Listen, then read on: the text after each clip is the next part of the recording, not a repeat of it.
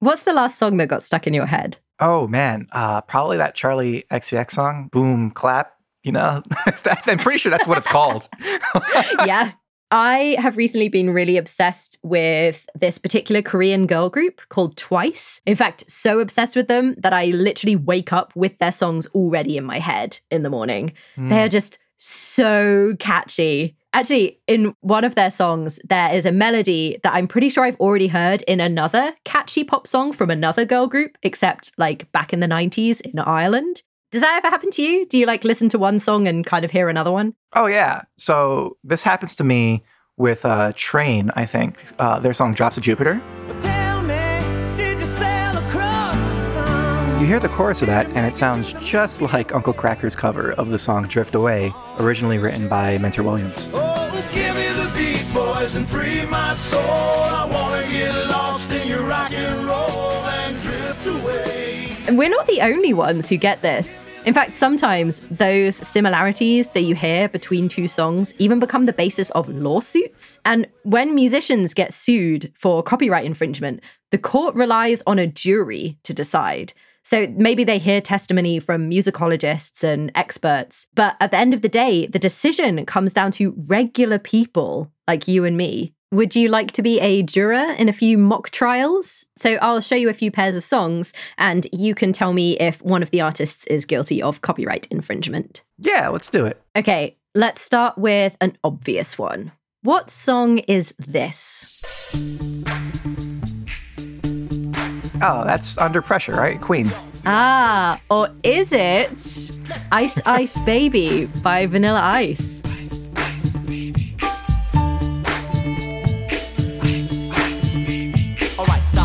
Yeah, so this is actually a mashup of both of those songs. You low down dirty crook. I'm declaring a mistrial, and this is going to be thrown out, and we're going to have to do it all over again because this is not fair. But, you know, considering you couldn't even tell that this was two different songs, do you think that Vanilla Ice is guilty here of copyright infringement? I mean, clearly, it's pretty much the same song. So interestingly enough, Vanilla Ice actually tried to defend himself against this, and it's pretty funny. Yeah? Yeah, watch this clip from MTV. It's totally different. It's a rap song. It doesn't sound anything like theirs. And just to prove his point, Vanilla breaks it down and sings the dings. Ding, ding, ding, diggy, ding, ding. Ding, ding, ding, ding. That's the way theirs goes. Ours goes ding, ding, ding, diggy, ding, ding. Ding, ding, ding, ding, diggy, ding, ding. That little bitty change. It's not the same. I feel like if he stood up in court and said that, not a chance. Yeah, no, not at all. Okay, well, here's another one. Let me know what you think this is. Okay. Ah, okay. What do you think? This is the Ghostbusters theme. Yes, or is it, in fact, the song I Want a New Drug by Huey Lewis from the same year? I want a new drug. One that won't make me sick. I don't think they're that similar at all. I think they're going for a very different kind of groove. Ghostbusters is like clearly like funkier, and Huey Lewis is just sort of like, you know, like cruising down the highway, you know? You're right, but not having heard the Huey Lewis song before, if someone just played me that, I would think I was listening to Ghostbusters, or at least some kind of cover of Ghostbusters. So if you listen to the two songs together, listen to the bass lines in particular. Okay.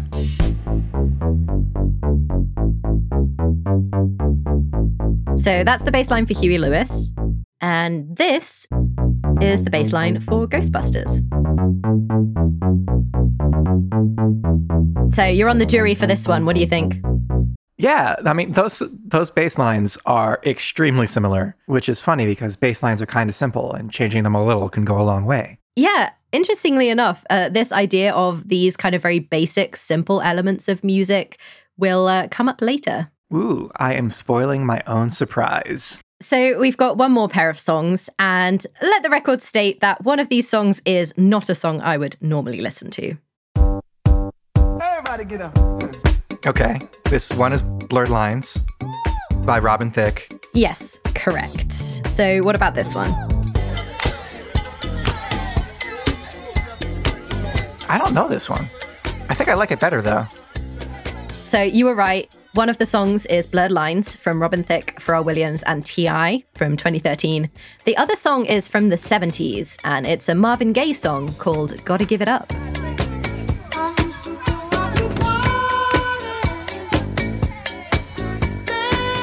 I feel like this comparison is less obvious than the other two.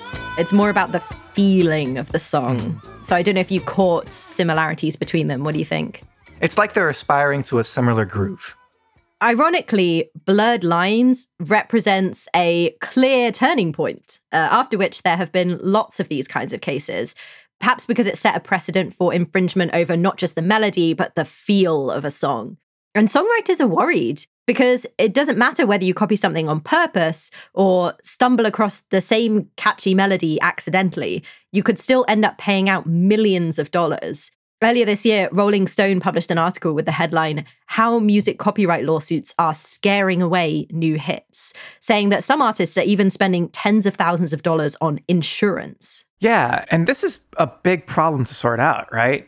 For people who make music and also for people who like music. Because I want artists to get paid for their work and not have it get stolen, but I don't want that to make making music harder. I don't want to miss out on seeing a great new artist just because they're scared of being sued. Well, luckily, Joshua, you don't have to worry about that anymore. Enter our would-be saviors, 2 musicians, one of which also happens to be a lawyer, so he's thought about this problem a lot. And they're both programmers, so naturally they come up with a technological solution, an algorithm to create every possible melody and release them for free to the public, a project they call All the Music. Their goal? To make sure artists can create freely without the fear of being sued. We have mathematically exhausted every melody in an effort to protect songwriters from getting sued unjustly. We'll look at how they hope to save the musical world, whether their algorithm can really challenge the law, and what all that means for the artists and songs we love. After this musical interlude.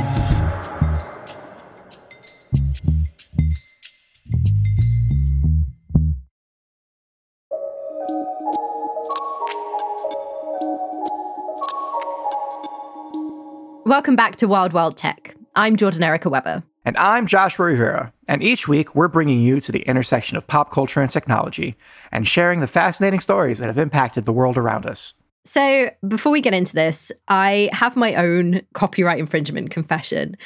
When I was maybe 12 years old, my school held a music composition competition, challenging us to write a melody for the lyrics to an unfamiliar Christmas carol. Except I was a music nerd, and I had been in this choir where we'd sung a bunch of unfamiliar Christmas carols, including the one they assigned to us. So I just copied that melody and used it as my entry. I actually think I came in second. You came in second just because you just knew obscure Christmas carols? Yeah, it pays off to be a nerd. But it's a good thing I didn't try and sell it, because that is some pretty cut and dried copyright infringement. But the reason I bring it up is because I think it's important to stress that musicians don't have to be miscreants like me to get in trouble for this. They don't have to copy another song on purpose. So keeping that in mind, Joshua, pretend for a moment that you are not a writer and podcaster extraordinaire, but instead a singer-songwriter, and not one who plagiarizes like I did. After several months of hard work, you have come out with a new single that you think people are going to love. And they do, but you've also got a hater, another musician who hears your song and thinks it sounds a lot like theirs from a few years back, and they sue. How do you feel? Nervous, because being sued is expensive. Yeah, and you're not alone. Our favorite pop stars are scared of expensive copyright lawsuits, and 2 guys want to save them from that fear with an ambitious project called All the Music, a database of melodies, all created with an algorithm. I spoke to one of them, who we will meet shortly. But before that, we need to understand some of the basics of copyright law and just how much money is on the line. So I'm guessing you talked to an expert for this, right? It's what we do on Wild Wild Tech. I spoke to someone who thinks about copyright law for a living, especially when it comes to the music industry. My name is Cristelia Garcia. I am a professor at the University of Colorado School of Law, where I teach copyright, trademark, and research in intellectual property. So the first basic question, what does music copyright cover? At the highest abstract level, every song has 2 copyrights. There's a copyright on the musical composition, which traditionally is what you and I would think of as like the sheet music or the musical notation on a piece of paper. That's one copyright. That's the musical composition. The other copyright is on the sound recording itself. We could all record, regrettably, our own versions of Girls Just Want to Have Fun, and we can all get a copyright on those things, but they all stem from the same composition. Got it. So basically, there are like the musical notes that you can copyright, and then there's also the recording, right? So like the actual version of Girls Just Want to Have Fun that you hear on the radio, not my version of Girls Just Want to Have Fun that I'm about to record. Which I'm desperate to hear, or even be in. You know, I've got a great voice. So my next question for Krystalia was why this mattered. What kinds of stakes are at play? So remember I made you listen to the Blurred Lines case? Now, with Blurred Lines came this massive, multi-million-dollar settlement. And as with any field, if there's multi-million-dollar settlements, then there are lawyers, right? And people who are ready to replicate, hopefully, those same verdicts for their clients and in their matters. Yeah, I'm honestly kind of glad Robin Thicke had to pay out a lot of money for Blurred Lines because that song is lousy. But I would be pretty bummed if a musician or song I did like got sued for millions. There's a lot of money to lose. So musicians are scared, so scared that some of them are buying insurance to protect them if they get sued. Particularly successful artists and composers are actually getting the equivalent of E&O insurance, right? Like this executive officer insurance. Is that errors and omissions insurance? Correct, yes. For cases in which they get threatened with an infringement suit to just pay settlements off with that insurance. And of course, now people know that insurance exists, and that only increases the appeal of going for a settlement. This feels like a new way to make music even more litigious than it already is. Right. And that's where our renegade musician programmers come in. They see this as a problem and want to solve it. I spoke to one of them. Joshua, meet Damien. My name is Damien Reel. I'm a legal technologist that also founded All the Music LLC along with Noah Rubin. We have mathematically exhausted every melody in an effort to protect songwriters from getting sued unjustly. As well as a legal technologist, Damien is also a musician and was motivated in part by his strong feelings about creative freedom. He was inspired in particular by one unique case involving George Harrison. Ah, the best Beatle. Yes, sadly he is no longer with us, but back in 1970, so after the Beatles, George Harrison released a song called My Sweet Lord. My sweet Lord.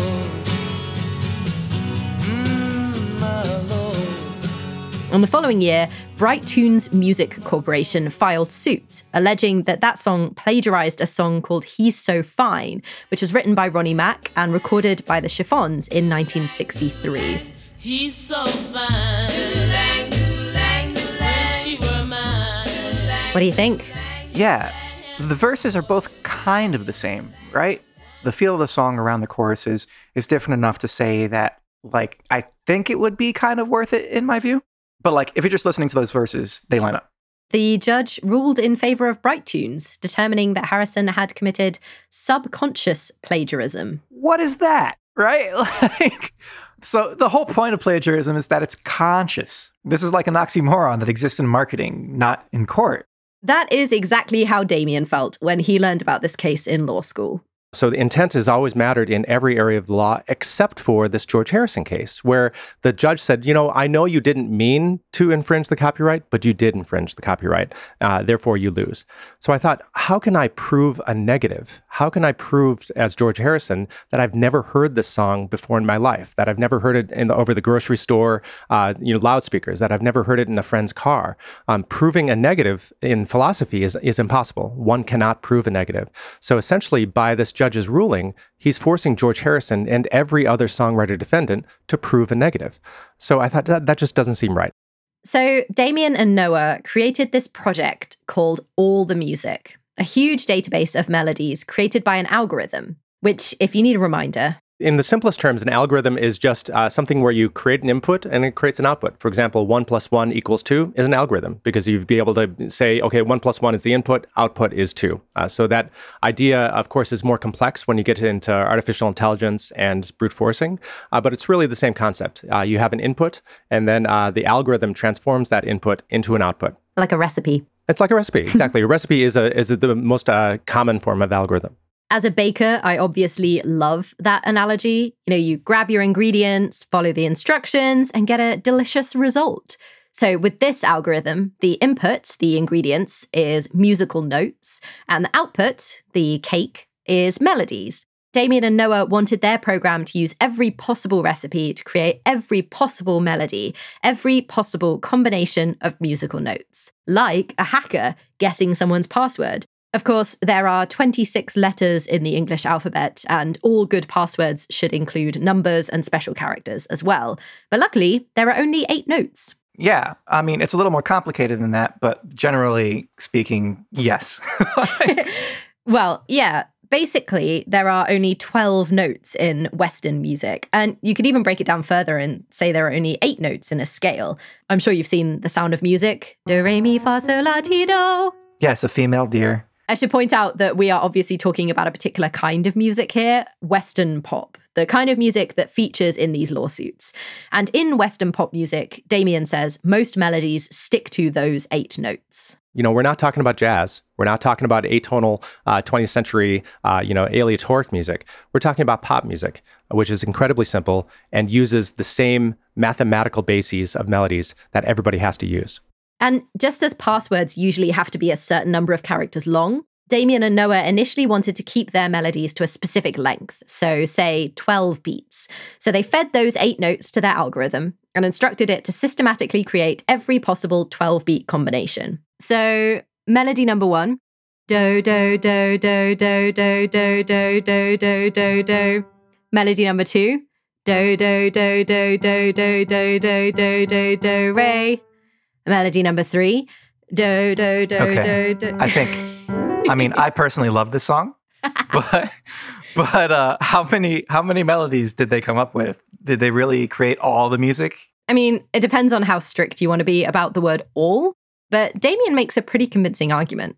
Over the course of the last year, we've now generated 200 billion with a B, 200 billion melodies, which exhausts, certainly it can't be infinite because that's impossible mathematically, but it's a super large amount of melodies that covers almost every melody that's ever been and every melody that ever can be. 200 billion? To put that large number into perspective, just doing a quick bit of mental arithmetic here, if you took 4 seconds to listen to each melody and you played them all day, every day, never stopping, it would take you 25,352 years to listen to them all.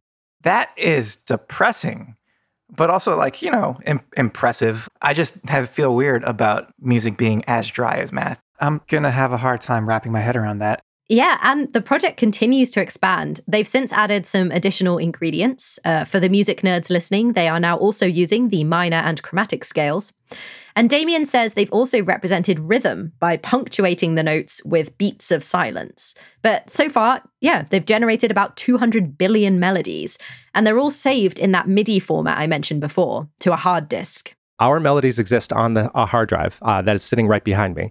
Now, because it's on a hard drive, a tangible medium, legally he owns it, which leads to his grand finale. If he owns 200 billion melodies, then he can give them away. So that's what they did. They released them under a Creative Commons Zero license, which is like the public domain, except they don't have to die first. Hell yeah. So like a musical Robin Hood. But does this actually help musicians? If I get sued, can I use Damien and Noah's database of melodies in my defense? Well, this is the fun thing about having 2 lawyers weighing in on this episode. I do, of course, as the professor, have to say, I don't think it does what they think it does. I think we need to take this to trial. I'll see you in court after this.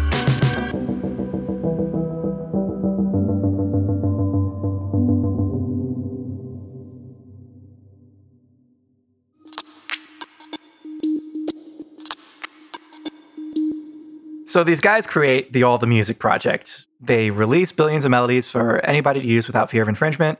What does that actually change for musicians? Imagine Damien and Noah's algorithm had been around somehow when George Harrison was writing My Sweet Lord. There are 2 ways it might have helped him. The first is that when Bright Tunes came to him and said, "You subconsciously copied our song, he's so fine," he could have said, no, I actually intentionally copied one of these MIDI melodies, which is fine because they're in the public domain. That's sneaky, but it works, I think. So that's one argument. The other is a bit more philosophical. Here's Damien again, our triple threat lawyer, musician, programmer, to explain. And so only in the middle of this process did I realize the implications for George Harrison, that if we show through this 200 billion melodies created, that these melodies are just math. Math is not copyrightable. I can't copyright 1 + 1 = 2 because that's just the laws of nature. So in the same way, should I be able to copyright do, do, do, do, do, do, re, right? I shouldn't be able to because that's just a law of nature. That's for all musicians to be able to use. So by demonstrating that our algorithm just created math, which then outputted music, maybe people shouldn't sue over these musical melodies. These "you stole my melody" lawsuits, maybe they should go away because you can't steal math. Yeah, that makes sense, but it also kind of like makes creativity not a part of the process at all, right? This gets really interesting. It has all sorts of legal and philosophical considerations. And even though I spoke to our two lawyers separately, they were both so smart and so good at predicting what the other might say. It was kind of like they were in the same courtroom, exchanging points and counterpoints. Let's start with Cristelia's initial response to this algorithm. I think it's great that a programmer and a musician got together and sort of geeked out and came up with this thought experiment. I do, of course, as the professor, have to say, I don't think it does what they think it does. But I think the thought experiment is really interesting. Her first challenge is a big one. Here's the kick, though. In addition to possibly recording a lot of new melodies, they almost absolutely copied a lot of already copyrighted melodies. So in addition to releasing lots of new melodies into the public domain for musicians to use safely, they also committed mass copyright infringement. Ooh, busted. So is Damien on trial now? Well, Damien maintains their innocence. I have a bachelor's degree in music. So I've listened to many genres, jazz, classical music. I've listened to maybe hundreds of thousands of songs over the course of my life. I have not referenced a single one of those songs in creating the algorithm. So the fact that I've heard the song has nothing to do with me creating this thing that is just mathematically generated, outputs.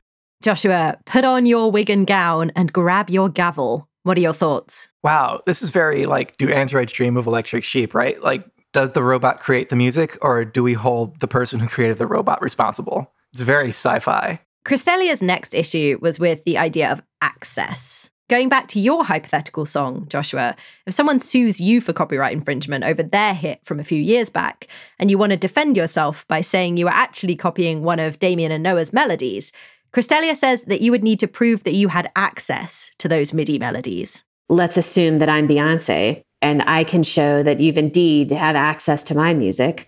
What are the chances that you have access to these guys' archives? Where did you hear about it? How many listens does it have? How do you know that? Like, when did you do it? So I would probably push on the access, because if they didn't actually sit down and listen to this archive of 1 billion different melodies, then it's going to be really hard for them to say that's where they got it from, as opposed to Beyonce's song. Oh, yeah. I mean, I'm far more likely to rip off a Beyonce song than an algorithm, right? Like, Beyonce's everywhere. There are Beyonce songs that I know that I don't even know are Beyonce songs. So she might even cause me to subconsciously plagiarize. I haven't even heard about this algorithm until you told me about it. So I would probably have to pay out. Yeah, exactly. And that's kind of the point that Cristelia was making, right? Like, you probably couldn't argue that you had accessed this database to use for your own song. But of course, Damien has a rebuttal. If you go to allthemusic.info, our website, you'll be able to access both the output that we've created, at least a subset of that output, as well as the algorithm we've used to generate it. But I would argue thing number one is, do they really need access if they know it exists? Do they actually need to hear it with their ears to have quote unquote access? So that's thing number one. Thing number two is a melody, mathematics, which is factual, which under the law is uncopyrightable. So if that is true, access comes out of the equation. Access doesn't matter. Like any good lawyer, Cristelia has a counterpoint to this argument that melodies are uncopyrightable facts. Because while it's true that musicology has a lot to do with mathematics and the worlds often collide, the art of putting these things together, the decisions that are made in which octave and how long you're going to hold a note and what's the next note's going to be, and then the lyrics that you pair to those notes, that's the music, right? Like, that's the actual art. And she's right. Damien does think it's more complicated. In fact, that's a big part of his motivation for working on the project. It's the melody plus the lyrics, plus the ache of the voice, plus the chords that you place around the thing, plus the way that you do the crescendos and the decrescendos, the dynamics. So all of those things in combination make something beautiful and make something worth listening to. If you isolate one of those things out of it, that is not the thing, because there is a Gestalt idea that the whole is greater than the sum of the parts. And so the melody is just one of those parts. So taken in isolation, that is not the song. The song is all of the things together. So when we think about what should be sued over, it should be about the Gestalt, the everything, and not just the one part that is mathematically finite. I love the way he describes the ache of the voice. Like, I really like Adele, and that song, Someone Like You, would not be the same without her distinctly powerful and emotionally devastating voice. It should be all these things, right? And not revolving around like things like chord progressions, right? Which are much more finite and shared throughout songs. Like there's a baseline to music that is shared. Yeah, I mean, it's a meme that there are like 4 chords that are used in every song, right? Yep. And this debate over whether the melody is just a mathematical part and not the whole song, it kind of feels like the crux of Damien and Cristelia's arguments. And it showed up again in a recent court case. Katy Perry was sued by a Christian rapper called Flame for her song Dark Horse. Here's Katy Perry's song. And here's Flame's song, Joyful Noise. Wait, so that tiny section is what she got sued over? That seems a little unfair. Yes, they're similar, but can you really claim ownership over that one phrase or set of 8 notes or whatever? Yeah, Damien would say absolutely not. Here's how he breaks down the case. Step number 1 is the Katy Perry, who got sued, asked the court, "Hey, could you dismiss this case because it has because this melody is just factual and should go away." The court actually said, "No, we're not going to dismiss it. We're going to go to trial." That's thing number 1. Thing number 2, they went to trial, and a jury decided, "Yep, Katy Perry did steal it. Therefore, Katy Perry is on the hook for $2.some million." Jeez. 2.8 million to be exact. But then after the jury trial, thing number 3 that happened was the court then went back after the jury's verdict and said, as a matter of law, Katy Perry is right. That melody is just fact, therefore it should go away. Kind of backtracking on thing number 1, where maybe before the jury trial, maybe the court realized, oh gosh, maybe I made a mistake. Maybe I should have dismissed this before it went to the jury. So it sounds like judges are starting to sing from the same hymn sheet as Damien and Noah, but it might take a while before that kind of philosophical argument gets through to the average listeners on the jury. Cristelia has her doubts about presenting the jury with an argument based on an algorithm as well. All that can do, maybe, is muddle the jury and confuse people and make them unsure. Yeah, I could definitely see a jury getting muddled by talk of algorithms. But Damien has his sights aimed elsewhere.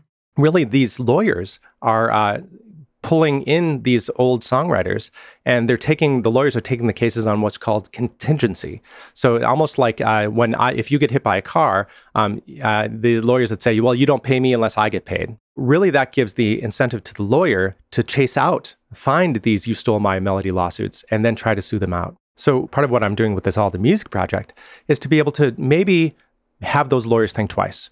Do you think that's effective, though? Like, the lawsuits are still coming. Yeah, but I mean, it sounds like from the Katy Perry example that the tide is turning again.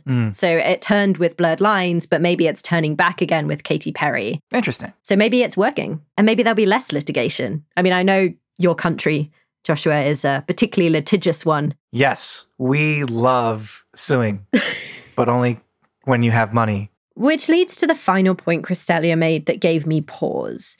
As gross as all this super litigious culture seems, there are other valid reasons why it's important to be able to sue over a song, namely artists who are vulnerable in the music industry. I certainly recognize the impetus for bringing those kinds of suits for these estates of these artists who never really got their due in their day for a variety of reasons, including largely racial ones, and that are looking for a little bit of recompense now. Remember in the Blurred Lines case, the prosecution was acting on behalf of Marvin Gaye, and the song George Harrison was accused of plagiarizing was sung by the Chiffons and written by Black songwriter Ronnie Mack. So they're both cases of courts ruling in favor of Black artists. So how does Damien account for this? He seems to think that the playing field is a bit more fair than that you can be at risk either way. I would say that the interesting part of my work is that it's not pro-songwriter or anti-songwriter, because songwriters are on both sides of the V. They're both the ones suing, and they're also the ones getting sued. A good copyright lawyer named Howard Knopf out of Canada, who is also a Juilliard-trained musician, he said, this is a circular firing squad.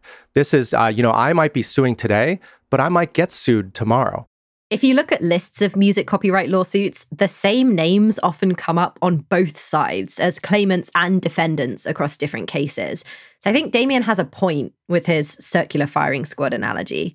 And aside from the lawyers making money from this, I think most people would agree that something needs to change. Right. I mean, it seems Damien is arguing that melody is where we can sort of like raise the difficulty of starting a lawsuit or suing someone. Yeah. Or as Damien puts it, we should focus less on suing each other and focus more on making good music. It's hard to argue with that. Yeah, he's an idealist for sure. But Crystalia doesn't think that his dream has come true just yet. Unfortunately, I don't think it is an artist safe haven, which is what I think they meant to do. But I think it does do the job of highlighting how silly it has become, allowing, the copywriting of pretty basic melodies that we see replicated in all sorts of different ways.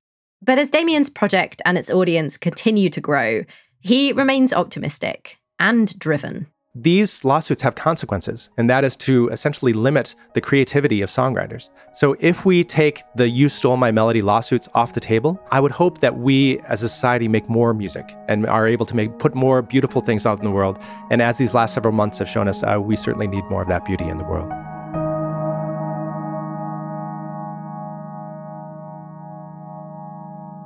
So, Joshua, singer-songwriter with a big hit on your hands and a music copyright lawsuit looming over your head. How are you feeling now that Damien and Noah have come to the rescue? I want a copy of that hard drive so I can be like, this is my favorite hard drive, and I use it all the time. But, as Damien said, now that you know the database of melodies exists and where to access it, you don't even need the hard drive. You're good to go. And if you want more access, definitely check out Damien's TEDx talk. We will link it in the episode description. Funnily enough, in the comments under that video, there is a small movement going to achieve 3 million views so that they can claim broad access. As you can probably tell, I really enjoyed researching this story. In a strange coincidence, while I was looking into the Creative Commons side of things, I came across the official Creative Commons Twitter account, and they were running a poll asking, should the output generated by an AI system, such as music, artwork, poems, etc., be protected by copyright or automatically enter the public domain? What do you think? It should be public domain. A robot can do things so much faster than people. Yeah, the results were 68.6% of people agree with you that it should be in the public domain. What do you think, listeners? Should AI get copyrights? And what songs haven't we mentioned that sound incredibly similar to you? What song is stuck in your head now that you've listened to this episode? Let us know by leaving us a review on your podcast app. Joshua, what song are you going to be singing all day after this? Pressure pushing down on me. Next time on Wild Wild Tech, Joshua talks to a Twitch user who got banned from a Twitch channel hosted by none other than the United States Army.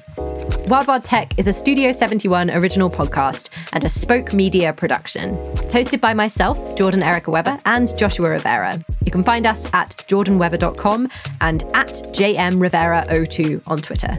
Our producers are Cody Hoffmuckel and Janielle Kastner, with help from Reyes Mendoza and Caroline Hamilton. This episode was mixed by Will Short. Our executive producers are Stephen Pearlstein and Andrew Seeley for Studio 71, and Aaliyah Tavakolian and Keith Reynolds for Spoke Media. Huge thank yous to Crystalia and Damien for their knowledge and insights. If you want access, go to allthemusic.info, where you can find the code for the algorithm, the melodies, and Damien's TEDx talk, which I recommend. If you want to follow us on social media, we're at Wild Wild Tech Pod. Thank you for the music. Grand Canyon University, an affordable private Christian university, is one of the largest and fastest growing universities in the country, offering more than 270 programs online. In addition to federal grants and aid, GCU's online students received nearly $130 million in institutional scholarships in 2022. Find your purpose at Grand Canyon University. Private, Christian, affordable. Visit gcu.edu/myoffer to see the scholarships you may qualify for.